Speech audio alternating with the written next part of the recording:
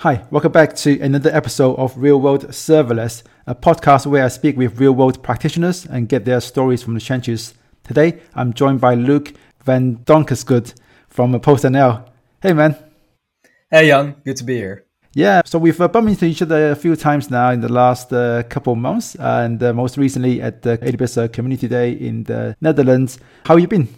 Yeah, good. Well, there's a lot to do around serverless and around event-driven architectures. So it's a good time to be working in that area. So we'll talk a lot more about that today, I guess. And it's kind of funny because we're both serverless heroes. Are you a serverless hero or a data hero? Serverless hero. Alex the Breeze, a data hero.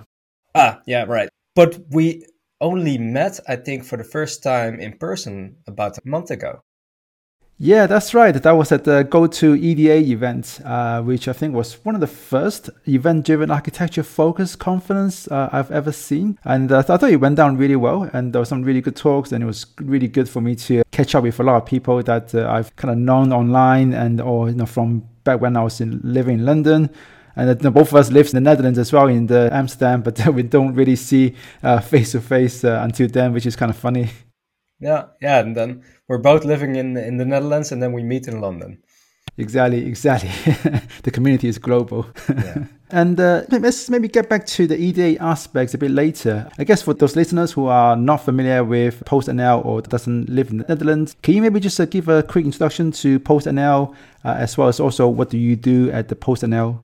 Yeah, sure. So PostNL is the Dutch postal service, the National Postal Service. For listeners abroad, it's like USPS, but then for the Netherlands. We cover what's called the Benelux, so Belgium, Netherlands, and Luxembourg. And we're one of the largest logistics companies, well, at least the largest in the Benelux, and one of the largest around globally as well. Of course, not as big as parts like DHL or UPS, who have a real global footprint, but still pretty high volumes. So, for example, last year, on average, we deliver 1.2 million parcels per day. And I say on average because, for example, we don't deliver on Sundays. And in the November-December period, it's way busier. So it's actually pretty high volumes. And PostNL has always been pretty innovative company, pretty open to change and open to new concepts and new ways of work. And I think they sort of always had to. They're a very old company, 220 years old. I think 1799 is the origins of what is now PostNL. And of course, in that entire time, the logistics world changes a lot as well. When you go from horses to trains, from trains to cars, from cars to truck to airplanes, the internet, and everything around that. So I think that willingness to change really stems from that history. One of the more recent changes is, I think, in 2012-ish, where PostNL said, well, we're running these data centers, we're running all these servers and these operations, but it's not really our core business. Should we be doing this? And they started looking at the cloud, and they were one of the very first major enterprises in Europe that really embraced the cloud and closed all their data centers and moved to AWS. And this is in a time where hardly anyone was really using the cloud at scale here in Europe. So then they didn't have the data centers. And then a few years back, they said, well, the next step for us is to start building our own logistics software, because that's how we are able to compete with the other logistics providers. And if we're going to build our own software, if we're going to build an actual engineering community at PostNL, then what is the technology foundation that we want to build that on? And since they already had this pretty intense partnership with AWS, the answer was serverless. So I think this was then 2018-ish, where they said, we're going to build our software, and all the software that we build will be serverless. And well, there's a lot more to tell, but that's really how we got into serverless. And currently we have a very large landscape with, well, millions, billions of invocations on serverless technologies. Okay, 2018, that's still pretty early days. I remember back then there's still a lot of things that need to be worked out, a lot of kinks. I remember when I started working with serverless back in the 2016, I think that's when you just had API Gateway being supported in 2015. So it barely just became like a usable thing that you can build entire systems around. And no one knew how to do a lot of things like observability, how to do config management and event-driven architectures properly. All of that has gradually sort of come into it. And it's really interesting to hear that you guys have, as a really large company, made an early decision to go into serverless. So I guess it's been now 4 years since you made that decision. How would you sort of categorize the state of serverless within PostNL? Would you say most of your workloads are now running serverless? And how would you sort of categorize in terms of the developer experience when it comes to using serverless at massive scale, both in terms of volume, but also in terms of, I guess, complexity and also the organization level? Yeah, well, there's a lot of organization and a lot of culture that you need to build around serverless, or becoming an engineering company around serverless. So one thing we have is the Cloud Center of Excellence, which is a platform team that provides services around AWS, but they also control a number of, let's say, mandates. And one of them is the fact that we cannot spin up an EC2 instance, right? And they block it, and there's no exceptions to that rule. Another one that I really like is we cannot create any IAM user. We can only use roles. And that also forces you to apply best practices, which is valuable. And there are a number of other constraints that they implement as well. But they don't come up with the constraints, because that would be a sort of top-down approach, maybe a bit iron-fisted, and that's not really the approach that works. So what we did instead is build a community of the engineers, all of the serverless engineers in the organization, and we defined charters. And charters are topics that we want to make decisions on, want to standardize on. Now, one of the examples is CI/CD. So before, everybody used their own kind of CI/CD. Some used GitLab, some used Jenkins, some used the code build and code pipeline. Others used GitHub. And there was this sense like we need to standardize around this topic so that everybody uses the same technology and we can share knowledge and share best practices and so on. So we started a charter with a number of engineers, and they came up with a list of requirements, like what should our CI/CD tooling be able to do, came up with a short list of tools, compared them, and then came up with the best solution for our company, which happened to be GitHub Actions.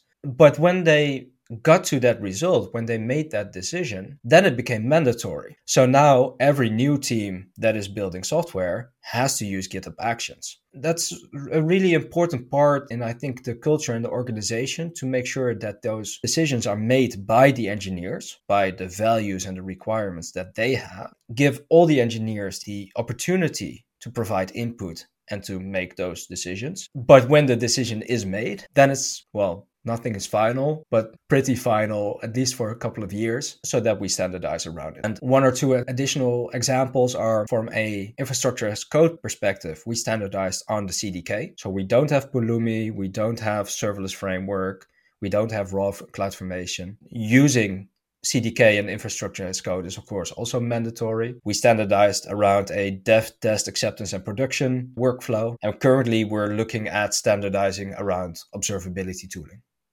Okay, so I guess in this case, in terms of hiring, because you've got all of these decisions, these frameworks in place already, which I think does help in terms of education and onboarding if every team is doing the same thing. But in terms of, hiring, and in terms of bringing up new joiners up to speed, do you guys have some kind of process in place already? Because obviously, serverless is still not as widely adopted in the wider developer community, and I've heard from many places where hiring has been a real pain because it's hard to find people with existing experiences using Lambda and other serverless technologies at decent scale. How do you guys just kind of approach this problem of education, but also in terms of recruitment? There are a few things about that. One, from a recruitment perspective, I think reaching out and giving back to the community is a very important part. So, for example, the fact that a few of us were in London at the EDA Summit to learn, but also to talk to other people and tell what we're doing at PostNL and the challenges and solutions that we have, but also at meetups and community days and conferences to share our learnings and allow others to grow based on our experiences is super important. But it also really positions PostNL as, let's say, an interesting company to work for, because we have interesting challenges and problems, and the skill of processing 1 billion Lambda invocations in a day, or having, for example, our IoT department tracks, I think, over 300,000 roll cages, where they are and what their status is and how they are moving. Those are super interesting problems to work with and to solve. But it's important for us to let the world know that these are the kinds of problems that we're solving and how we're solving them from a recruitment point of view as well. And I think we're actually doing pretty well. So we often hear people saying, well, we want to work at PostNL because we've heard about the great things you're doing. I myself am an example of that, because I joined PostNL because other people told me that PostNL was an interesting company. And also the fact we've mandated the use of serverless is very attractive to a lot of engineers. Because if you're saying, well, we're a tech company, we do some serverless, but you might also end up in a team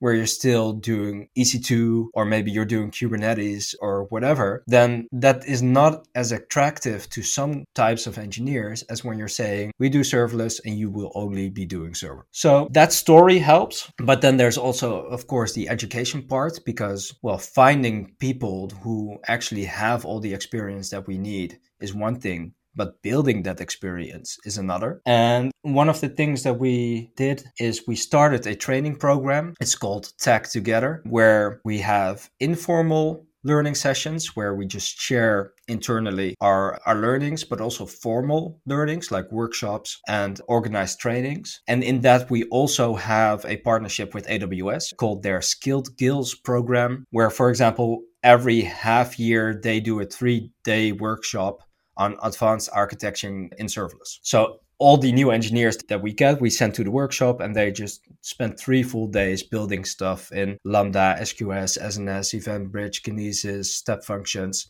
and all the other serverless tooling. Okay, very interesting. And I guess now that the zone kind of just dismantled the Amsterdam office, there's quite a nice pool of engineers now you can tap into in the Amsterdam area as well. Yeah, definitely. So, yeah, if you're hearing this and you're interested in working at PostNL, then make sure to reach out. Yeah, I'll put the links to your careers page in the links for the show notes as well. So anyone who's interested can always just go to that. And I guess you're hiring not just in Amsterdam and the Netherlands, you're also hiring potentially remotely. That is a bit of a topic. So we'd like to, but as a very large enterprise, we're also bound by some procedural stuff and legal stuff. So I think the current limitation is you have to have a Dutch residence to be able to apply. Okay, right, gotcha. And the residence part is actually important because we do have a very international culture, especially in the engineering community. So it's not like you have to speak Dutch. You don't have to be Dutch. You don't even have to feel Dutch. The only thing is you have to live in the Netherlands. And also, I guess Netherlands has got a really good immigration policy, especially for highly skilled workers. So that was one of the reasons why the zone picked Amsterdam as the location for their sort of next office back a few years ago, is because of the fact that it's so easy to hire international talent into the Netherlands and give them work permits and stuff like that. So I want to switch to maybe talk about how you're managing your AWS accounts, because I imagine you've got lots and lots of accounts, and then I imagine you're using AWS organizations. So are there any tools that you're using to, I guess, make sure that every account is created the same way? You've got consistent baseline infrastructure for, I guess, like your own platform on top of the base AWS construct. Yeah, so I can't tell you all the details because this is not the team I am in, but the Cloud Center of Excellence, the CCOE I mentioned before, is actually an engineering team, and they built the applications and built the integrations that do exactly this. Well, the SCPs that I mentioned before, and the organizations and the organizational units, and AWS SSO and the integrations with our other SSO or our central SSO provider is all their responsibility. For example, they deploy stacks and stack sets into our accounts. They also, for example, bootstrap all of our accounts for the CDK, and they make sure that we're all following the same standards. But how they actually implemented that, well, I can get one of their engineers on your talk as well, on your podcast as well, but they can tell you more about that than I can. Okay, sure. Sounds good. And I guess in that case, maybe what we can do is to talk about your event-driven architecture, because I've heard you talk about this several times, and obviously doing massively serverless implementations of event-driven architectures at PostNL scale has some really interesting challenges. So maybe let's start by just paint us a picture of what your event-driven architecture look like. Yeah, sure. So PostNL as a logistics company is sort of by default kind of a event-driven business, because we're only responding to external inputs. So a consumer might want to send a parcel and they register that parcel with one of our APIs, one of our websites. So that is an event, parcel registered. Then we pick it up with a van, and that's an event, parcel picked up. And then we bring it to a sorting center and we offload the parcels, and that's an event, like parcel delivered to sorting center. And then we move it down the sorting lines. We scan the parcels in our automated systems. Whenever a parcel passes a camera, that's an event, like parcel detected or observed. And you can think of a million other events in that system. But again, it's all pretty much event driven. And that actually, I think, well, I wasn't at PostNL at that time, but I think that also helped shape the idea of that PostNL should build a event-driven application landscape, because it's the best fit to our business. And another part that is taken into consideration there is the fact that we're very seasonal, and seasonal not only on a yearly basis, like December is busier than June, but also on a weekly basis. Tuesdays are busier than Mondays, Sundays there's nothing happening. And on a daily basis itself, like there's a lot of events at 4 o'clock and 5 o'clock, and not so many events at 9 p.m., right? So everything is seasonal. And that makes it very logical to have a serverless event-driven architecture as well, because it follows the events, it scales with the events, and you only pay for the events that you actually use, and you don't pay when you're not using them. So that's, I think, the rationale of our landscape. And then if you look at the landscape itself, we have a large number of applications and application teams, I think 30 or 40 of them, and they all have their own responsibilities. Like one is responsible for interaction with the consumer. One is responsible for the sorting lines. One is responsible for planning the trucks. I mean, it's actually kind of obvious or kind of logical if you think about a logistics process. Like we all see the PostNL trucks driving down the highway. Somebody has had to make a plan on where it's going and where it needs to be and which parcels need to be on it. So there's an application responsible for that. But since they are all largely event-driven, you do need some sort of integration between them. And what doesn't work, and that's not something that we found out, but that was found out way back in the 70s and 80s, is if you're going to create a mesh where all of the applications talk to each other constantly. You have this web of integrations and nobody knows who's actually talking to whom and who's responsible for what and what those events look like. And also you don't know what will break if you change something. So bad idea. That's not what you want. Instead, you do something, you centralize it. And classically, the solution would have been an enterprise service bus or ESB. There's a whole history on the ESB that we'll not go into now, but it makes a lot of sense from a historic perspective. But it doesn't make so much sense now anymore, because the main issue with an enterprise service bus is the fact that all the integrations on that service bus need to be built. So you have to have a team that actually connects sending applications to consuming applications. And that's one of the issues that we ran into, and one of my main responsibilities to solve is to have a central event broker. So the solution we came up with to make sure that we can build those integrations a lot faster is to build a central event broker and a self-service event broker where all of our producing applications can register their events and publish those events onto the event broker, and have consumer applications discover which events are available on that event broker and then subscribe to those events and stream them to the applications that need to receive them. And now you don't need a central integration team anymore to manage those integrations because it's a self-service portal. And all of those applications are really decoupled because the producers only need to send to the event broker. And you can get a very dynamic landscape of events. And there's a lot of additional features that you can build by having this central event broker pattern as well, because it allows you to, centrally monitor and maintain all those integrations, also see what kind of patterns emerge, and to control the reliability and the things like replayability and retries in a central place, and really maintain the stability of your landscape that way as well. So I guess you have, in terms of your account topology, you have one account that hosts the central event bridge bus.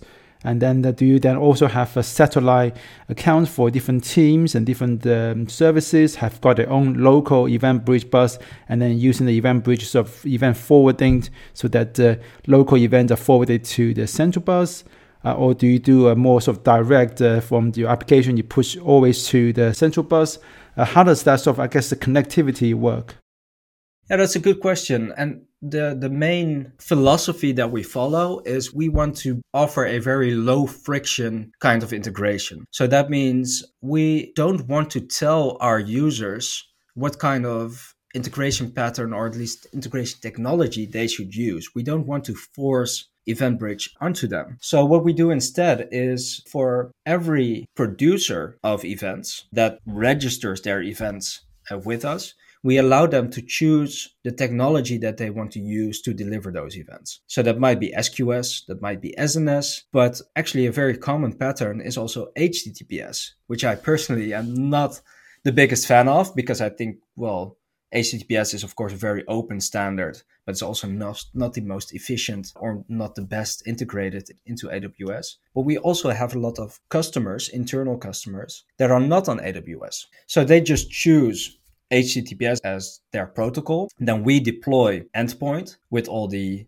of course, authentication and authorization configuration on top of that. And then they can publish to that endpoint. But other applications who are in AWS might choose SQS, and then we deploy a queue and allow their AWS account to publish there. And then it's just an IAM integration. So it's really open to whatever they need. And we do the same at the consuming end. So if the consumer has, for example, their own event bridge, then we just publish the messages onto their event bridge. If they have an HTTPS endpoint, we do an HTTPS post to that endpoint. And we offer a lot of integrations that way. Okay, I see. So now I see what you mean when you say event broker as opposed to just spelling out event bus. I see. Okay, so I guess in this case, the fact that you've got so many different options developers can use, that feels like it's also going to make certain things that you mentioned harder to implement at the central level, things like schemas and schema validations, and just, having a schema registry that everyone can access, especially for people that are not on AWS already. So how do you go about approaching these kind of problems?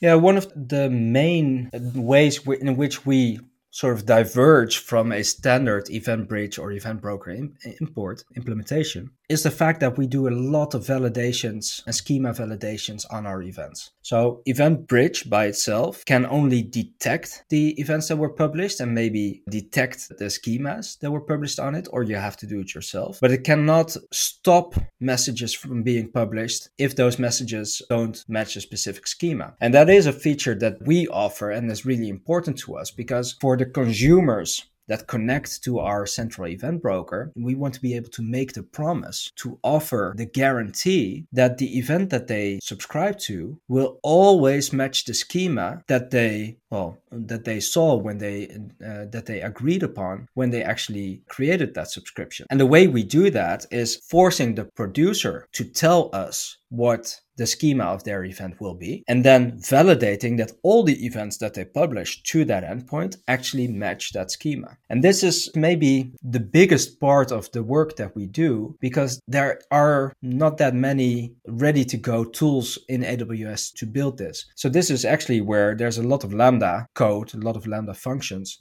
that do those validations, that process the rejected messages and make sure that they get returned to the sender. With one exception, where where we can use a lot of AWS services. And that's actually in the HTTPS post that we just discussed, because API Gateway does have built-in schema validation, and we use that extensively. So I guess that also then brings up an interesting question about versioning. So I guess in that case, if I was to introduce a breaking change or renaming an attribute on my event, I guess in that case, because your schema validation doesn't allow me to break the consumers, which I think is a good thing and something that more people should be doing, what's the process in that case for that team to introduce this change they want to do? Things like, I guess, for simple renaming, you can just add a new attribute with a new name and keep the old one around. But what about if you want to do a more sort of structural change to the schema of the event? That's another very good question. And of course, one of the also central topics to the event broker. So the way we structured our application is, you could say, a data layer and a control layer. Or what we say is we have the backend, which is the system that actually processes and transports messages. And we have a management application where users go to configure things. And that management application, it's like, well, your basic REST API and business logic setup. So it has Cognito for user management, API Gateway for API routes, DynamoDB to store data, and Lambda functions for logic. And there's some step functions and some SQS in there. Pretty basic setup if you're familiar with serverless. And all the business logic resides in that application. So users, well, they also have a front end, a website, but that's just a thin front end for this API. So they go to the website and they register their events there. Well, when it's a new event, they're free to define whatever they want because nothing is break. But they should be able, as you said, to do updates to those events. And that's what we call non-breaking changes or minor updates. And those are adding fields, making optional fields required, removing optional fields, maybe reducing the range of values that you can support. And we have a whole list of things that we consider minor non-breaking changes. And they are allowed to do that and publish them because you're not breaking the contract, you're extending the contract. And that's fine. Part of what you need to do to make this work is to tell the consumers that they should be pretty lenient in what they accept, right? So you're saying, this is what we're going to send. We might send more, but we're sending at least this, and they should be able to deal with that. But that's generally not a problem. But as you said, there's also situations where you have breaking changes, where you're significantly changing the structure of your event. So what we then do is, if you try to apply a breaking change on an existing version, we just give you a 400 error. You're not allowed to do this. You have to create a new major version of the event. So you get, state changed v1, and then you have to create a state changed v2. And the very initial version that you make is always v1. So we always apply a major version, even if you only have one. And that version can then be completely different structured, sort of doesn't have to be any relation between v1 and v2. But as a producer, you're now responsible for sending both v1 and v2, as long as there are consumers linked to v1, subscribed to v1. And there's a common saying in event-driven architectures where they say producers shouldn't know their consumers or shouldn't have to know their consumers. And I want to add some nuance to that statement because it's true from a technical standpoint. As a producer, you shouldn't care what kind of application is consuming that event or how that application is built. But from a business and from a procedural perspective, it's super important to know who your consumers are, especially if they are consuming a specific version, and you might want to choose to stop sending that version. So what we do in the event broker and in the management API on top of it is visualize who are the consumers to this event. But also, since we're all within PostNL, what is their contact info? What is their email address? So you can reach out to them and say, hey, I introduced V2 and I want you to migrate to V2. Can I help you in that migration? Can we do that together? Because I, at some point, want to stop sending V1 because I don't want to maintain two versions. So there's a lot of business and process thought about that behind that as well.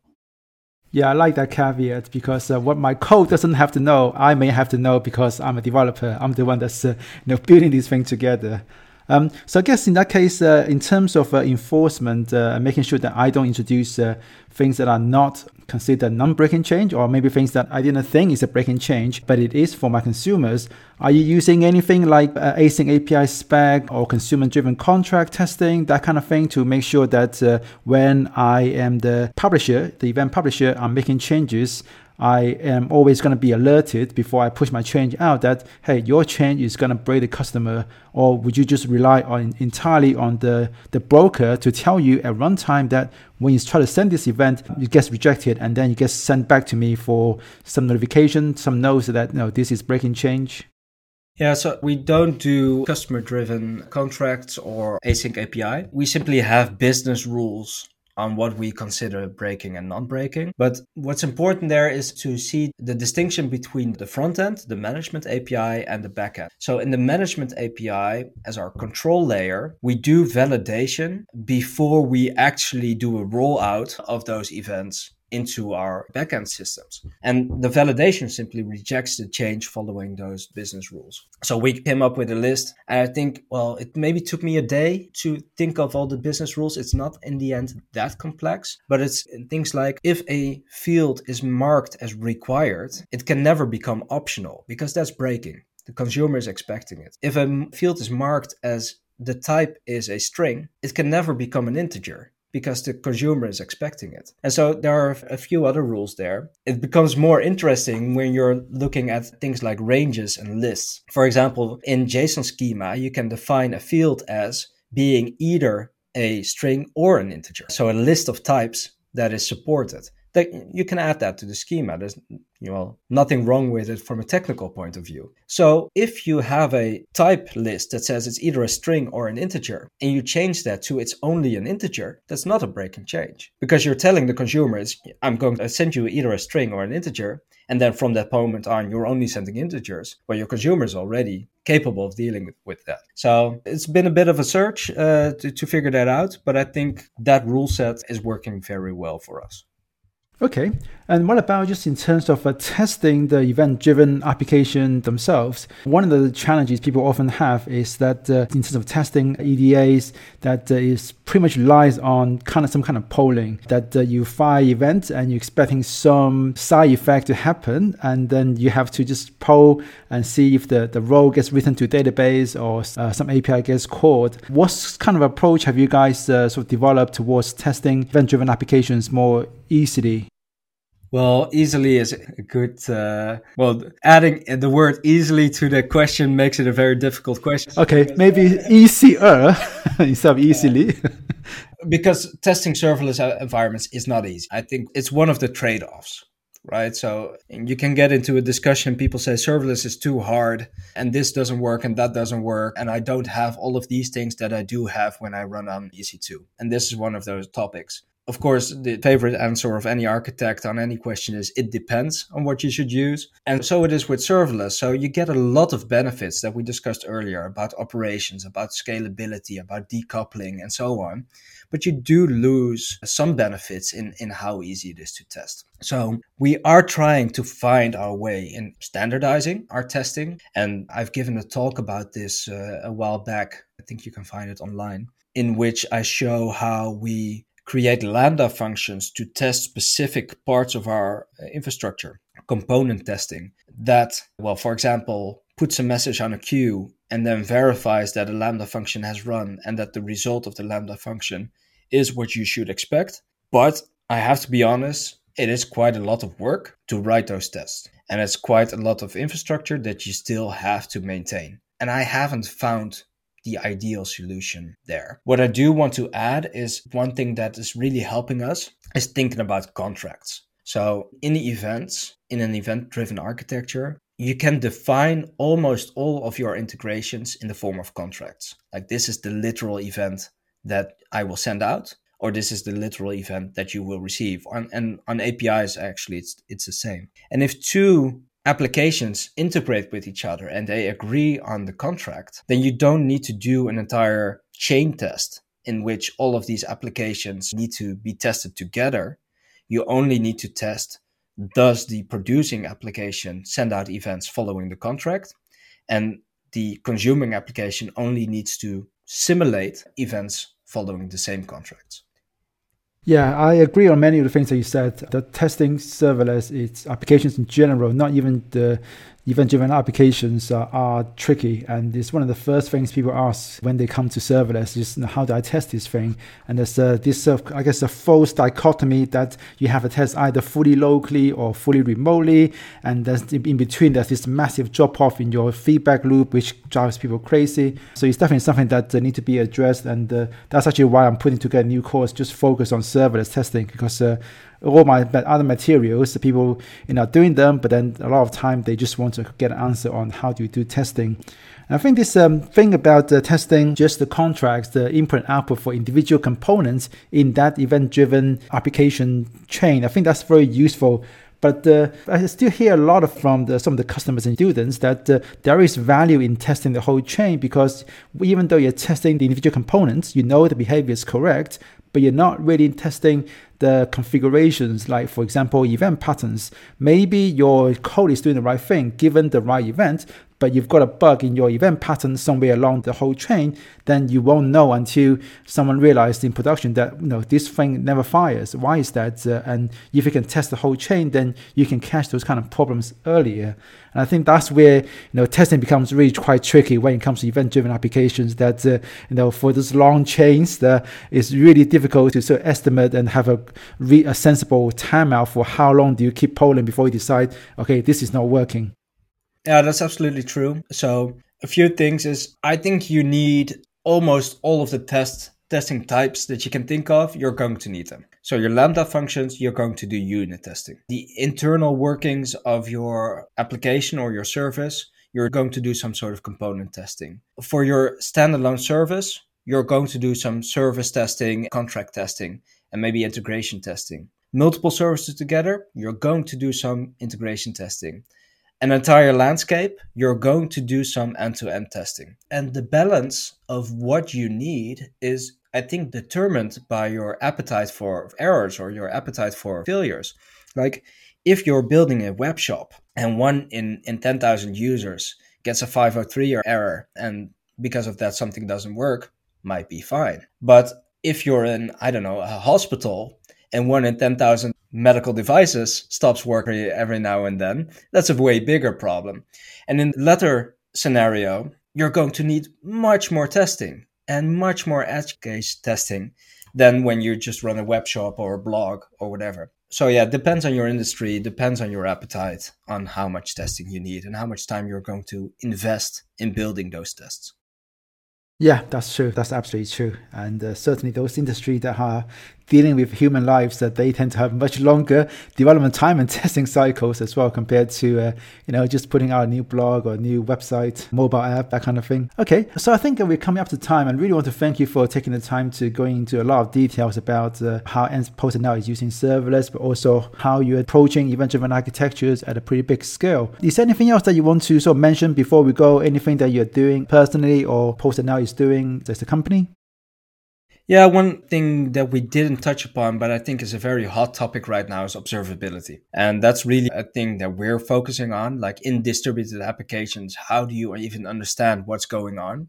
And I think that also relates to testing, because you can use your observability data to actually validate that your test works. And actually that can give you more insight, and maybe more an event-driven insight than just polling and seeing, hey, did something arrive? Instead, you're pushing your observability data and responding like, oh, okay, I saw this event happening, and that's exactly what I needed to know. Those worlds overlap, and I think that's really valuable. I'm a very big fan of OpenTelemetry, because it's an open format and because it allows you to link new services into it without locking you into a vendor. And what I'm really hoping to see in the next months and maybe years is more adoption of OpenTelemetry in AWS services and other cloud providers. Yeah, that's actually something that I completely forgot to ask you about observability. And one of the things that I find really useful, personally, I use Lumigo, and one of the great things about Lumigo is that it supports a lot of event triggers for Lambda. So when you have even complex, chains like Lambda going to SNS, SQS, Lambda to Eventbrite to Lambda to something else, you can see the whole chain. So when you come to end-to-end test failing, that's actually a really good time for me to figure out, okay, can I actually debug this problem?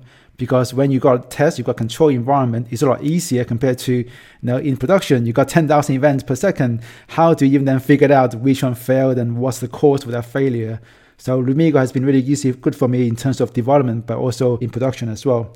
And one of the things that a lot of customers has asked from Lumigo is support for OpenTelemetry, so that they can get the data out of Lumigo into something else, which I think they do support now for containers. I'm not that deep into the conversations there, but I think for Lambda, there's some specific challenges with emitting those telemetry data to OpenTelemetry formats for Lambda. But yeah, it's something that does seem to be getting a lot of traction, and I believe AWS has been adding support for OpenTelemetry for CloudWatch, I believe.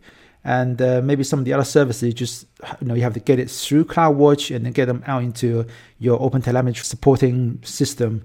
Are you guys right now using mostly the sort of native services like CloudWatch logs and Xray?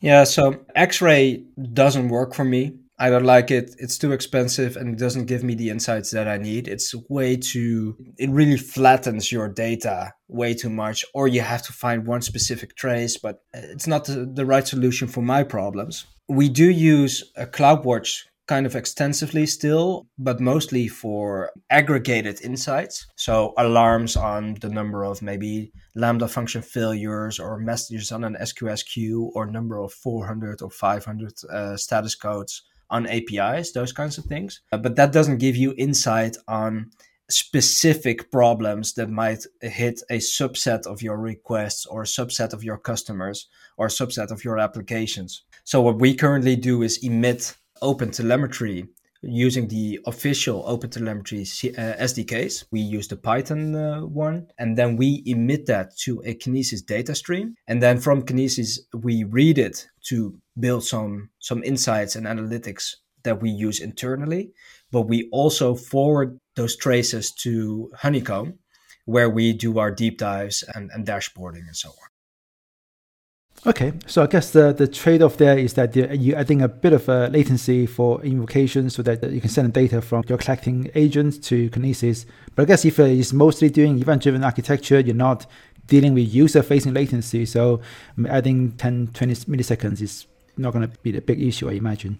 It's single-digit latency, so it's generally 5 or 6 ms added to write to Kinesis. And that's also the reason why we chose Kinesis as our, let's say, in-between buffer for our OpenTelemetry data, because AWS does have a sort of out-of-the-box solution for OpenTelemetry, which is called ADOT, the Amazon distribution for OpenTelemetry. But that actually runs a local server in your Lambda extensions, and you talk to the server, and then the server offloads it to wherever you're sending it. But then that offload is part of your Lambda invocation, and that because it's a web request. So it might actually add 200 or maybe 300 milliseconds, depending on where your observability backend is hosted. And that latency is added to every single Lambda invocation. And the processing time is not even a problem because you do it at the end of your request. But the cost is a problem, because if we run 1 billion events and each of those 1 billion events adds 200 ms of latency, that's a lot of dollars that you pay in invocation time. So that's why we first offload to Kinesis in single-digit latency, and then from Kinesis buffer every minute to our backend. I guess you have to add support for that Amazon distribution for OpenTelemetry to support Kinesis as a target, and maybe that will solve the problem. Yes and no, because what that thing actually does is run a service that's called the OpenTelemetry Collector. That's a Go application which has a startup time and everything. And that's the part that I do not want. So because OpenTelemetry is an open format, we just wrote our own extension and our own exporter to OpenTelemetry, which does nothing more than just batch those telemetry data and forward it to Kinesis. And what I would really love, and that's discussions I'm having with AWS, is for Lambda to emit OpenTelemetry natively so that I don't have to run an extension and I don't have to run a Kinesis data stream. But that's for the future, I think. Okay, yeah, they have done quite a lot of changes in that particular space, including the ability to use extensions to ship your logs somewhere else and disable CloudWatch altogether. Because a lot of people have complained about the cost of CloudWatch logs, plus they use something else anyway, so you're kind of double paying for your logs with Lambda as well as whatever other thing you use. Okay, I think we are coming up to the hour now. So again, I want to thank you so much for your time, Luke. And I think I found your talk on EDA and testing. So I'll put that in the show notes as well, along with the careers page for PostNL. I guess in that case, I want to thank you again and hopefully maybe see you in person somewhere in Amsterdam soon. Yeah, definitely. Thanks for having me. It was a great talk. And maybe we'll catch each other at reInvent. I'm not going to reInvent this year, just yet, not quite ready to do a long distance travel. Went to go to EDA, came back with COVID, so I'm a bit worried about traveling somewhere too far where I can't just easily get home. But for now, I guess maybe we can catch up in Amsterdam at some point. Sounds good. Cool. Take it easy, man. All right. Thanks, Jan. Bye.